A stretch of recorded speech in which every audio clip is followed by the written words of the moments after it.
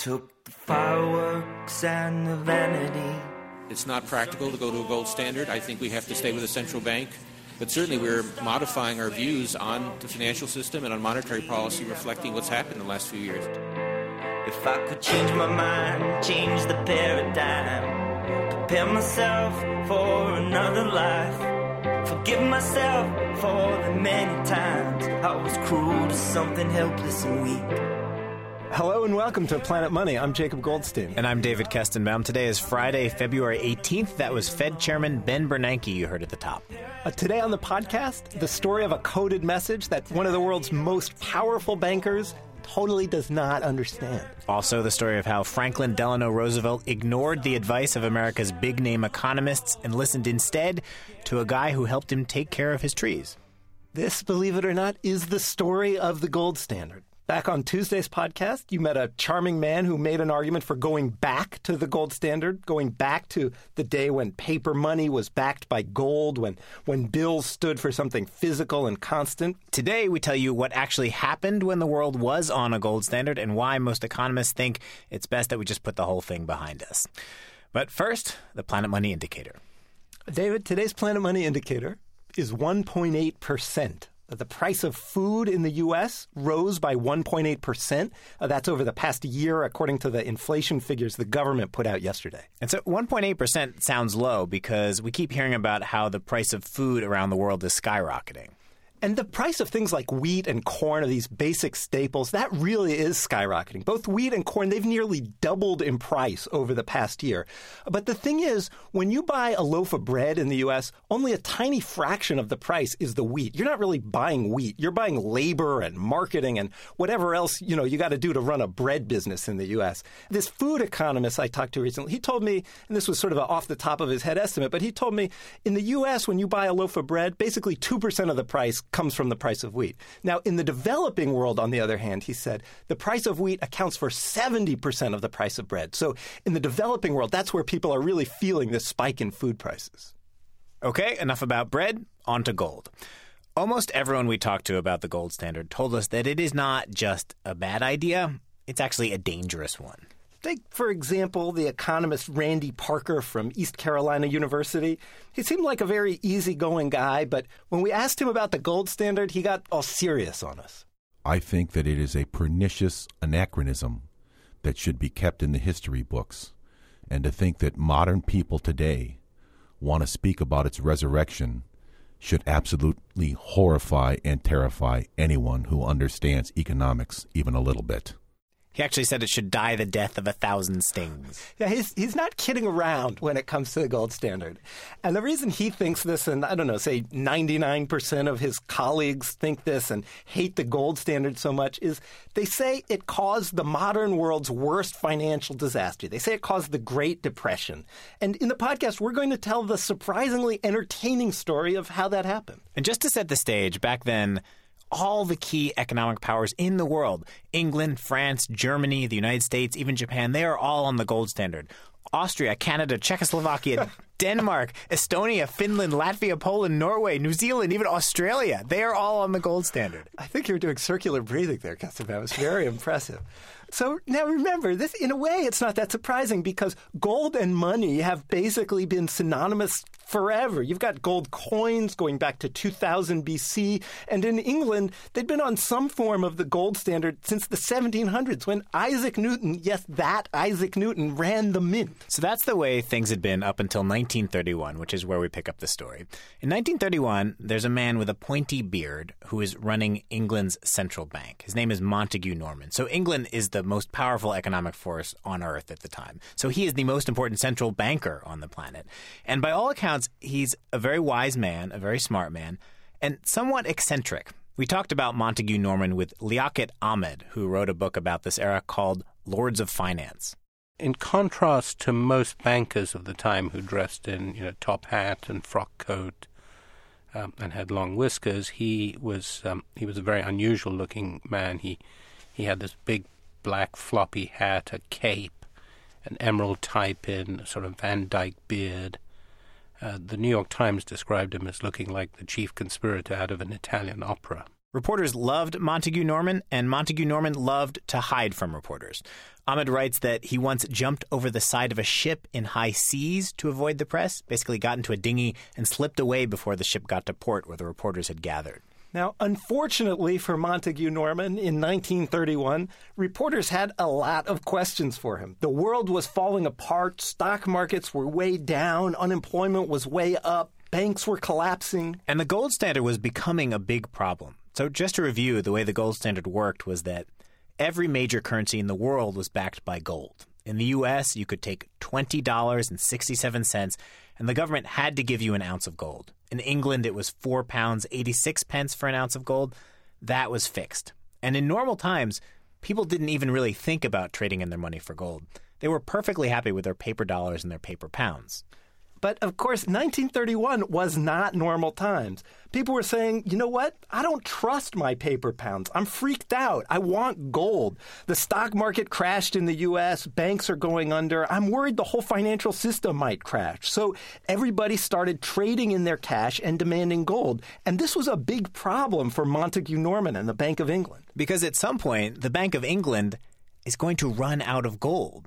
So Montague Norman has to stop this, and the only way to stop the rush of people converting their pounds for gold is to raise interest rates. Why raise interest rates? Well, if you raise interest rates, that's an incentive for people to hold on to their paper currency. People will say, okay, I won't trade it in for gold. If I keep it in the bank in England, I can earn all this interest. And this is why economists today look back and say the gold standard was such a disaster. In times of crisis, you want to be doing the exact opposite of this. You want to be lowering interest rates to make it easier for businesses to borrow money and hire people to get the economy going. This is what we do now when we hit recessions. Again, Liaquat Ahmed. So you had this perverse system whereby in the middle of the Great Depression, with 15% unemployment, countries were raising interest rates.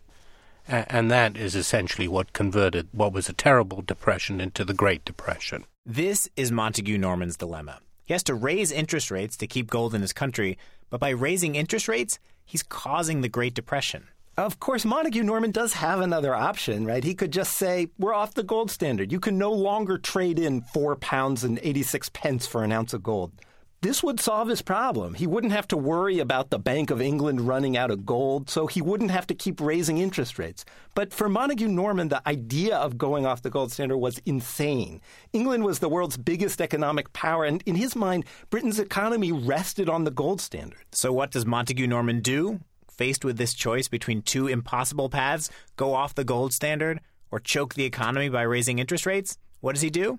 He collapses. The sort of pressures of the job got to him, and he collapsed one day.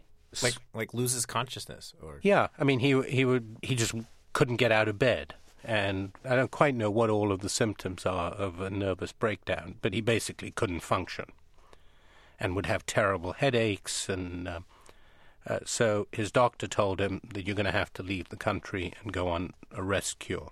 This is the most important central banker on the planet at the time. Yeah, during the worst financial crisis. So it's basically like Ben Bernanke taking a vacation the day after Lehman Brothers goes bankrupt. Yeah, or the week before, actually. So, and Ben Bernanke's doctor's telling him, God, you're not functioning. I'm afraid you're going to have to just leave the country and go off somewhere. I suppose he was worried that if he did the wrong thing, he was going to bring the entirety of civilization to a halt. Well, that's exactly, he thought that the entire, the future of Western civilization was in his hands. So with the future of Western civilization in his hands, Montague Norman gets on a ship and takes a trip to Canada. He writes in his diary, quote, feeling queer. And then while he's gone, actually while he's on the ship on his way back home to England, the people he's left in charge, they decide, we said we weren't going to do this, but we have to do it. We have to abandon the gold standard because if we don't, we, the Bank of England, we're going to run out of gold. And they have to notify the boss, Montague Norman. So they send Montague Norman this cable in code. Remember, he's on the ship coming home. And the cable reads, "Sorry, we have to go off tomorrow and cannot wait to see you before doing so." And Montague Norman, he actually thinks this just means, oh, my friend's going to be out of the office when I get back.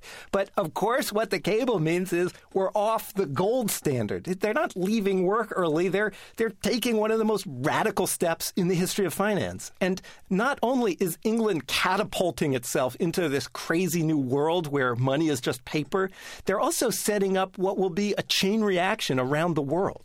So to understand this, imagine two people in London the day before England goes off the gold standard. Both have £20 in cash money. One of them goes to the bank that day and trades in his pounds for gold. He gets about 5 ounces of gold, just like it's always been. The other guy, he holds on to his paper money. All right, next day, Montague Norman's colleagues at the Bank of England drop the bomb. Boom, England's off the gold standard. What that means in practice is that when England cuts those strings tying the pound to the gold standard, the pound drops in value. So this guy who traded in his pounds for gold, he made a smart move. He did great. His 5 ounces of gold are now worth more than 20 pounds. He just made money by getting rid of his pounds before England went off the gold standard. The other guy, the guy who kept his pounds, he's the sucker. And obviously nobody wants to be a sucker. So people all over the world see England go off the gold standard, England, the mightiest economy in the world, and they worry, will my government do the same thing? Am I going to be the next sucker? So people all around the world, as their economies get worse, they start turning in their paper money for gold, including people here in the United States. Because of undermined confidence on the part of the public, there was a general rush by a large portion of our population to turn bank deposits into currency or gold. This is FDR's first fireside chat on March 12, 1933.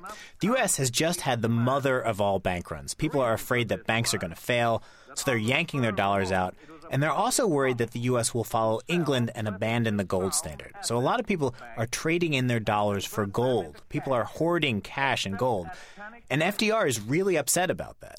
Let me make it clear to you that the banks will take care of all needs, except, of course, the hysterical demands of hoarders, and it is my belief that hoarding during the past week has become an exceedingly unfashionable pastime in every part of our nation. But FDR is actually about to make a move that will take all those unfashionable gold hoarders and turn them into winners.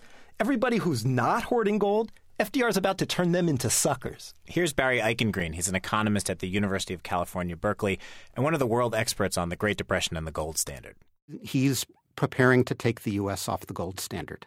He's preparing to say we will no longer pay out gold at a price of $20 an ounce.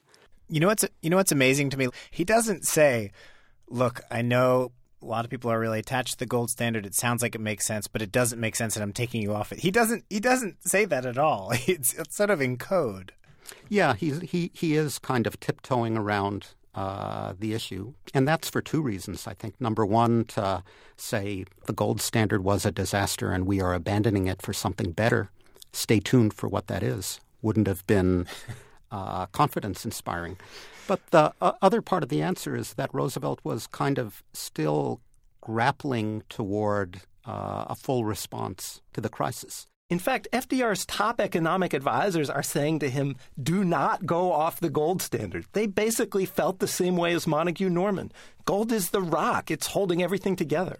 But the U.S. is in the same bind that England was. If you stay on the gold standard, you got to keep raising interest rates, which is strangling the economy. There is one guy advising FDR to leave the gold standard. A guy Liaquat Ahmed says was definitely not part of the economics establishment. A guy named George Warren.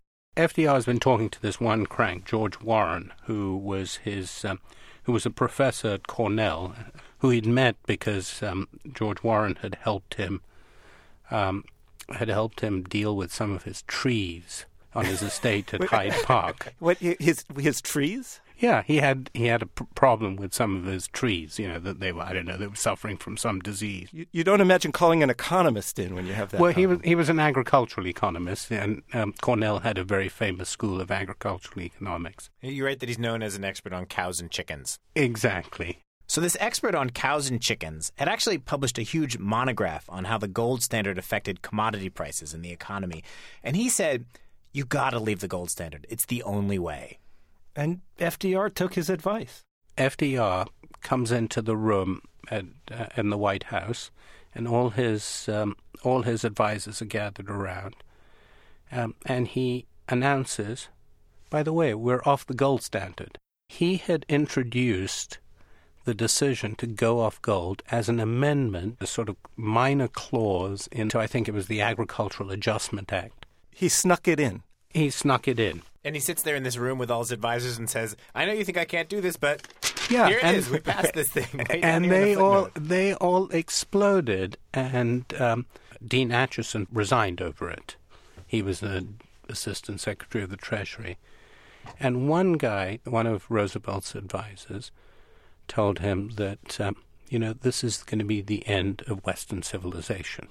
And Roosevelt is just kind of winging it here. He has this idea from the guy who helped him with his trees that now that he's off the gold standard, his hands are freed, and he can fix this thing he thinks is a key problem, falling prices. This is what economists call deflation, and we've talked about this a lot on the podcast. Deflation means prices are dropping, and this can lead you into this thing called the deflationary spiral, where prices start falling, so businesses, they have to cut people's wages. People are getting lower wages, so they don't spend as much money, so that means prices have to fall some more, and this just keeps going on and on, back and forth in this downward spiral. And imagine a business. Say I'm thinking of opening a shoe factory. I need to borrow money to get started, but borrowing money seems scary because it's going to be really hard to pay that money back if the price of shoes keeps dropping, if I'm going to have to charge less and less each year for shoes. So I don't borrow the money, I don't build the factory, and I don't hire anyone. So FDR looks at this and he thinks, I've got to stop prices from falling. I've got to push prices up. And the price of gold, it's linked to the price of everything else. So FDR starts raising the price of gold. He has the government start buying more and more gold so that the price of gold goes up and up and up. And Liaquat Ahmed says Roosevelt does this over breakfast. He would have his whatever, boiled eggs and toast, and he'd be lying in bed, and these guys would come in. And he'd say, so how much should we raise the price of gold today? And one day he said, let's do it by 21 cents. And the other said, why 21 cents? He said, well, 7 times 3, and, that sounds like a good number. It's my lucky number. Lucky. Yeah, I mean, it's completely absurd. There was no economic rationale, although he sort of conveyed the image that this was a very well thought out, sort of well-conceived plan. So this works. It did work. And the U.S. got out of the Great Depression almost, most economists now agree 90% of the reason why the U.S. got out of the Great Depression was the break with gold. After all, there is an element in the readjustment of our financial system more important than currency, more important than gold, and that is the confidence of the people themselves. The Great Depression lasted for a long time after 1933, but 1933, the year we went off the gold standard, that was the year things stopped getting worse and started getting better. And as the economist Randall Parker points out, this was true all over the world. It's incredible and remarkable. The British left the gold standard in September of 31, and they instantly began to recover. We left the gold standard in March or April of 1933. We began to recover. The Spanish were never on the gold standard at all. They missed the Great Depression altogether. You think Randall Parker is done, but he's not. President Takahashi at the Bank of Japan in 1931 saw trouble with the gold standard, took the Japanese off the gold standard in 1931. They recovered. The Belgians, the Poles, and the French stayed on until 1936, long after we in England had left, and they continued to fall into the Great Depression until they left in 1936. So you look at the timing of this, and when you recovered and when you left the gold standard are pretty much one-to-one. The Great Depression mortally wounded the gold standard, but it lived on in this strange sort of coma for decades. After World War II, the world's big economic powers agreed to what became known as the Bretton Woods system. You can think of this as basically the world coming together and saying, yeah, okay, we know the gold standard blew up in our face, but we're actually still too freaked out to get rid of gold altogether, so we're going to make it work like this. The big currencies around the world, you can convert them into U.S. dollars at a fixed rate. And foreign governments, if they really want to, they can go to the U.S. government and trade their U.S. dollars for a fixed amount of gold. So that was there on paper as part of the agreement, but no one really did it in any sort of meaningful way until the late 1960s, when the economy started getting rocky again, and people were worrying about inflation. Governments started making noises about trading in their dollars for gold. And just like in the 1930s, the President of the United States, this time Richard Nixon, says, you know that thing about gold? I have directed Secretary Connally to suspend temporarily the convertibility of the dollar into gold or other reserve assets. Even though Nixon says here this is temporary, it's not. On August 15th, 1971, Nixon ends up pulling the plug on the gold standard once and for all. So here's a history of money in one sentence from the beginning of time to 1971. We started out with gold coins. We moved to paper bills where we said, trust us. We got gold in a vault. To now where we just say, trust us. And in particular, we say trust a bunch of guys in a room. Trust the economists at the Federal Reserve and their counterparts at central banks all over the world, because now it's their job to decide what money should be worth. The gold standard economists say that was crazy. A bunch of guys in a room? Okay, also crazy, but less crazy. It's a shell game. It's a shell game. To listen to all of the stories in our series on gold, visit the Planet Money blog. That's at npr.org/money. We also have a small correction. In our last podcast, when Jacob, you and I were standing outside the New York Fed and getting all excited about how much gold they had in their vault, we got a little too excited. We said they had 1/5 of the gold that had ever been mined in the vault there. It is actually 1/5 of the gold that all the central banks around the world hold, which is still a lot of gold. Still a lot of gold. As always, email us at planetmoney@npr.org or visit us on Facebook to let us know what you think. I'm Jacob Goldstein. And I'm David Kestenbaum. Thank you for listening. Here come that heavy love, playing as the silly